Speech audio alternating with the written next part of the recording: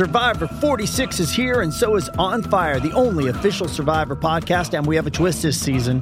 The winner of Survivor 45, Dee Valladares, will be joining us every week. We're going behind the scenes of the biggest moments, the how and the why things happen, and the strategy and analysis you can only get from someone like me, a Survivor winner.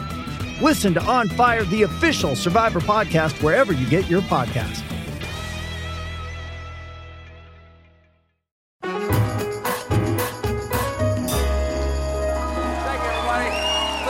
Everybody, welcome one and all to The Late Show. I'm your host, Stephen Colbert, and I am broadcasting to you now from the epicenter of tonight's biggest story, New York City, because in this city, this was the last day of Trump's civil fraud trial, where he could lose $370 million and his ability to do business in this state. Now, So far, we don't know how much he's gonna lose. All we know is that today in court, he lost his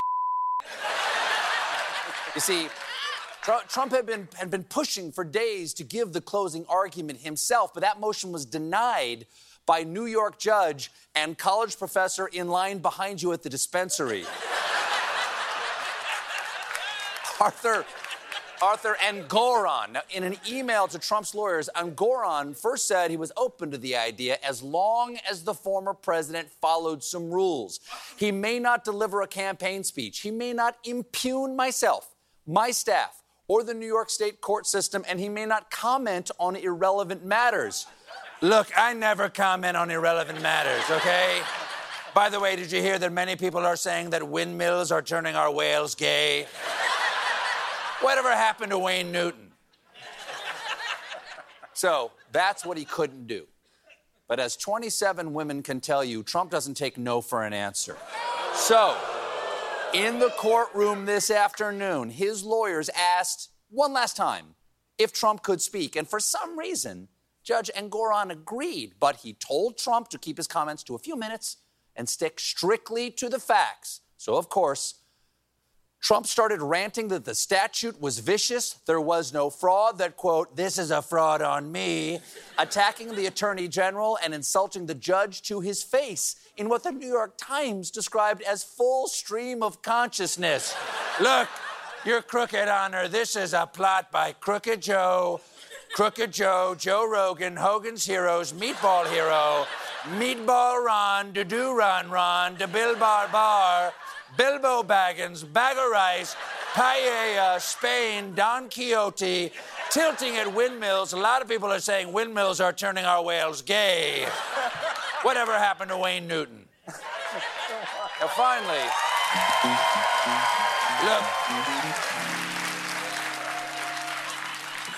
finally, Engoron had enough, and he shut Trump down, chiding his lawyers, control your client. They can't control me. Nobody can. You can't tie me down. I'm like the wind. Whatever happened to windmills? Why don't they turn our whales gay anymore? I blame crooked Wayne Newton. There were no cameras in the courtroom, and this is true. The sketch artist did capture the moment. Let's take a look. Gah! Looks like he's screaming, we have to kill the Batman. And Jimmy, what's that purple blob behind him? But I'm being told that's just his lawyer, the Grimace. Is it Grimace or the Grimace? Is it this? I don't want to dead name him. Last night, Trump made his pitch to Iowa voters in a town hall on the Fox News, which notably was the first live appearance on Fox News in 2 years. It's been so long, many of the anchors over there had forgotten what his butthole tastes like. Now,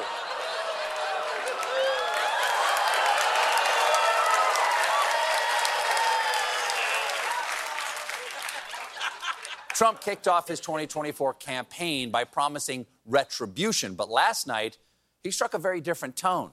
I'm not going to have time for retribution. We're going to make this country so successful again. I'm not going to have time for retribution. And remember this, our ultimate retribution is success.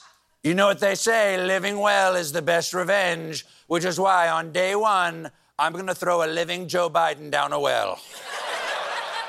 Then Donald Trump showed off his nuanced grasp of America's energy policy. Energy is so big, it's such a big deal that when energy goes up, if you make donuts, if you make hamburgers, anything you do, it's all energy. He's right. He's right. It's all energy. With enough energy, America can achieve anything we could possibly imagine, from donut to hamburger.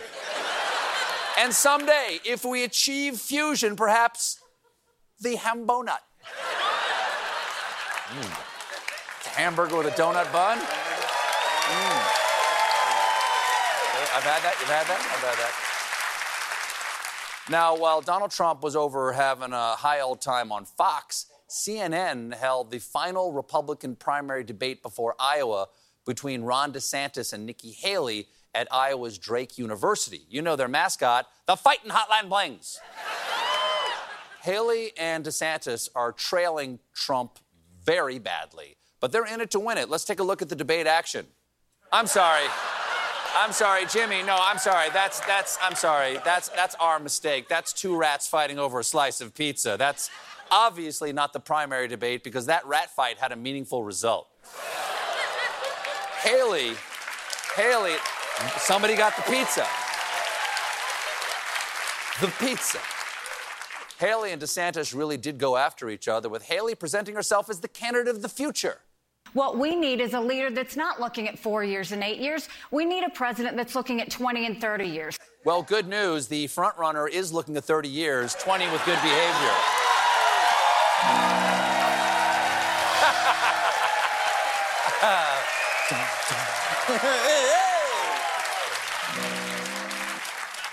Then DeSantis got right to the issue that keeps Americans up at night. He's still mad at Mickey Mouse. Nikki Haley sided with Disney. She invited them to South Carolina, even though they were involved in transing kids. First of all, no, they weren't. And second, transing? That's not a verb. They're transing kids. They're non-binarying uncles. They're bisexualating baristas. With God as my witness, I will not let your grandfather be lesbianed. Of course, the race was completely shaken up last night by former New Jersey governor and tourist who just ruined your picture of the Capitol. Chris Christie. Christie dropped out of the race and gave this explanation. I've always said that if there came a point in time in this race where I couldn't see a path to accomplishing that goal, that I would get out. And it's clear to me tonight that there isn't a path for me to win the nomination. There isn't a path. That's so sad. It reminds me of that Robert Frost poem. Two roads diverge in the yellow wood, and neither of them are voting for Chris Christie.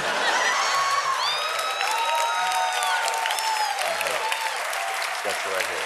Christie says he's committed to stopping Donald Trump at any cost, which is why before he took the stage, he was caught giving this endorsement of Haley on a hot mic. And she's going to get smoked. And you and I both know it. She's not up to this. I talked to DeSantis, called me, petrified. Oh, come on. DeSantis wasn't petrified. That's just how he stands. There's also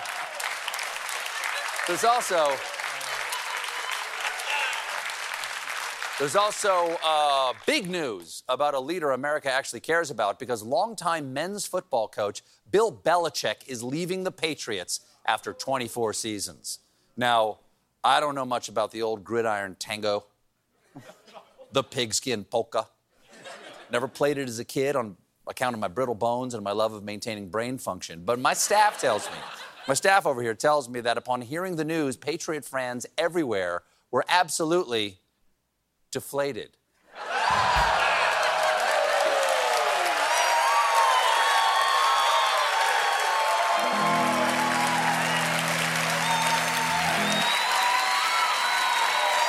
Now, during his time with the Pats, Belichick managed to win 6 Super Bowls while still showing up every Sunday on the sidelines looking like a divorced dad who puked in the Uber. It's been a couple of weeks. It's been a couple of bad weeks out there for airplanes. First of all, the nation's Boeing MAX 9s were grounded because of this teensy issue where their doors might randomly pop off midair. Then yesterday, a United Airlines flight had to make an emergency landing when an open door light illuminated shortly after takeoff. As a result, United is changing their safety presentation. Please take a moment to locate your nearest exit. Keep in mind it may be behind you or in a field outside of Portland. Good luck. Now, the flight departed from Sarasota, Florida, then had to make an emergency landing in Tampa, which is ironic because the motto of Sarasota is, at least you're not in Tampa. Now, unlike the Alaska Airlines plane from last week, which was a Boeing, this one is an Airbus A319, which is comforting until you find out that Boeing and Airbus are the world's only major large passenger aircraft manufacturers, so all planes are bad. That's why from now on, I'm only flying on planes from small mom-and-pop aircraft manufacturers like Barry and Birdie's Sky Canoes. You know their slogan, we can't legally call this a plane. We got a great show for you tonight.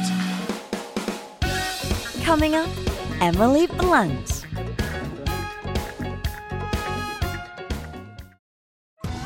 Are you ready for an all-new season of Survivor? You better be, because Survivor 46 is here, and it's 90 minutes of twists and turns you don't want to miss.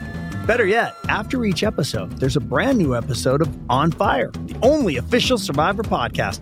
Each week, we go behind the scenes of the episode's biggest moments, taking you into the how and the why things happened. And this season, we're very lucky to be joined by an expert, the winner of Survivor 45, Dee Valladares. What is up? I'm thrilled to be joining this team and to be giving you my take on how and the why players made the moves they did, what it takes to outwit, outplay, and outlast, and to ask Jeff some questions, because even after 26 days out there, there is still a lot for me to uncover. Bring it, Dee. Listen to On Fire, the official Survivor podcast, wherever you get your podcast.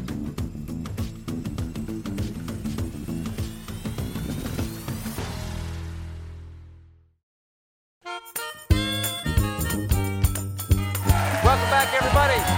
Oh, ladies and gentlemen, you lucky, lucky people. You know my first guest tonight from The Devil Wears Prada, A Quiet Place, and now Oppenheimer. So, you're a biologist. Well, somehow I have graduated to housewife. Can you explain quantum mechanics to me?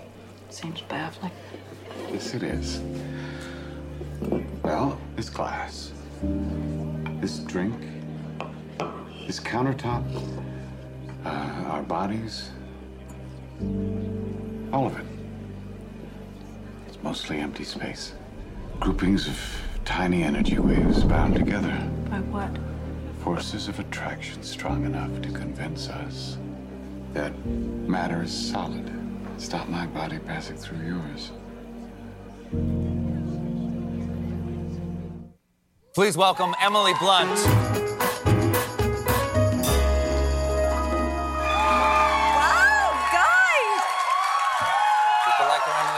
Yeah. Nice to see you. Lovely to see you again, you delightful person. You're more delightful. I really enjoy seeing you run out like usual. I love your run. When I run out Yeah, here, you had a few high kicks and flick backs and it's just... Well, I'm really a huffer.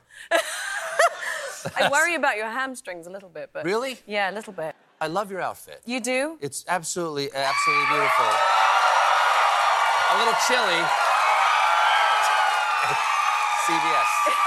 Be careful.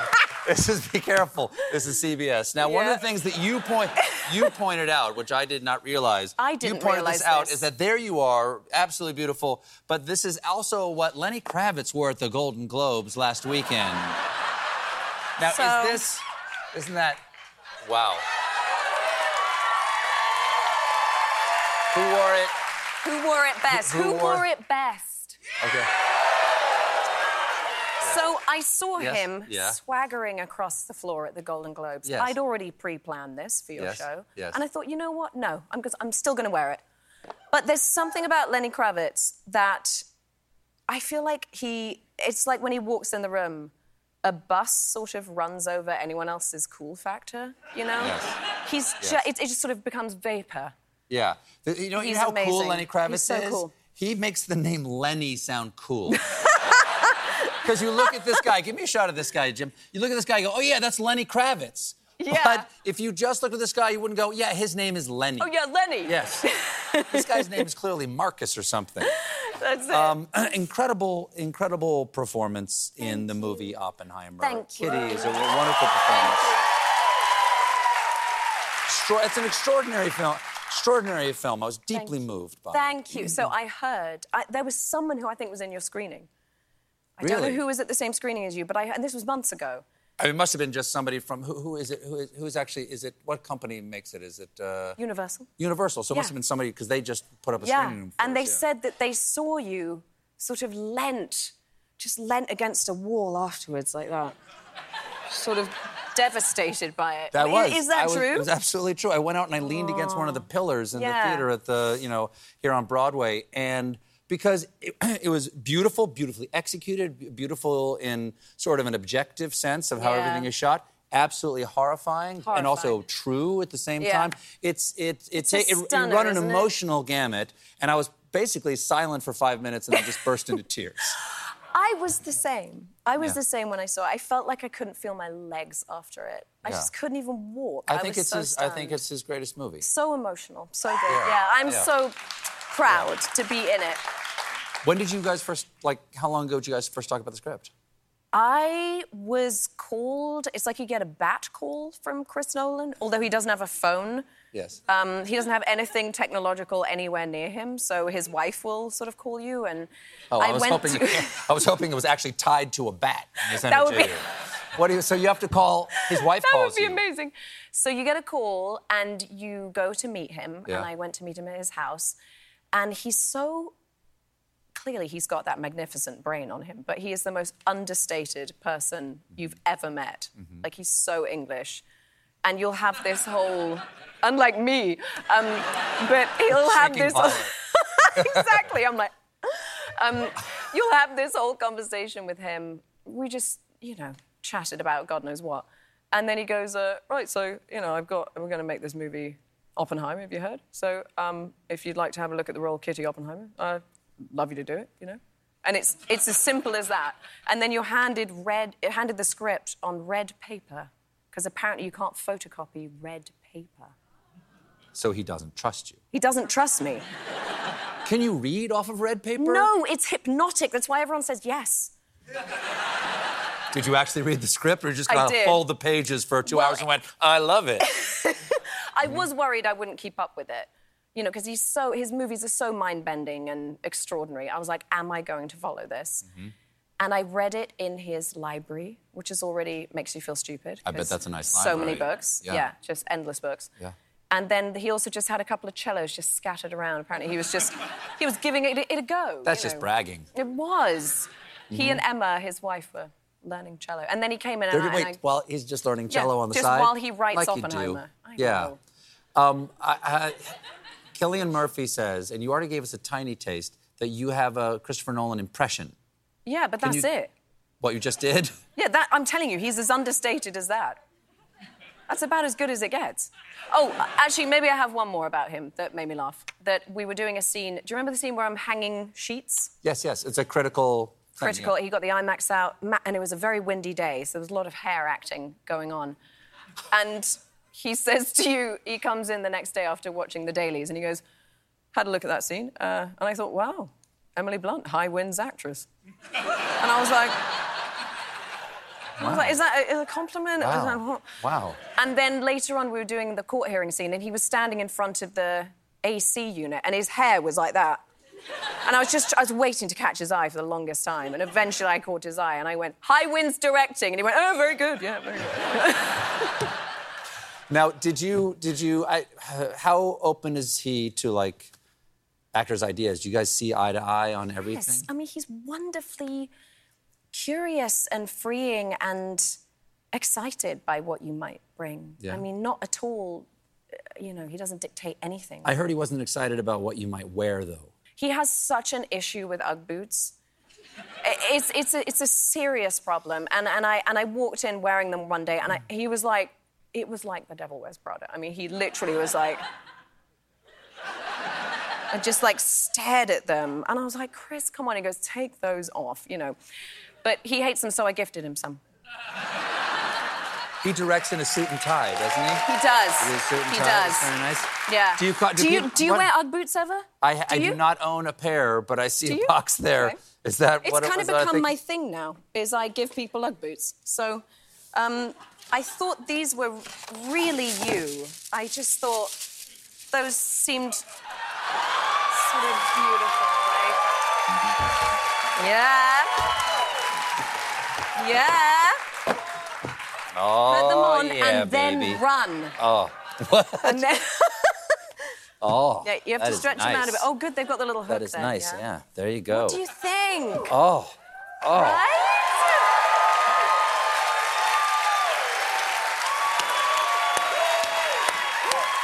Yeah. Right? What are you going to do about it, Chris? Yeah.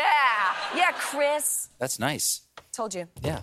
We have to take a quick break. Okay. But we'll be right back with more Emily Blunt.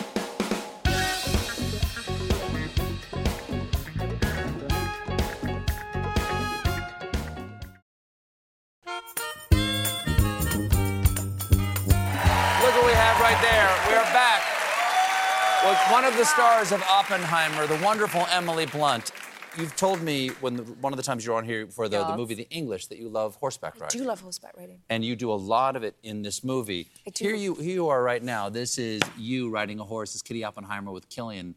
There he Where is. is he? There he is. There's Is he a Killian blob right in the back. background?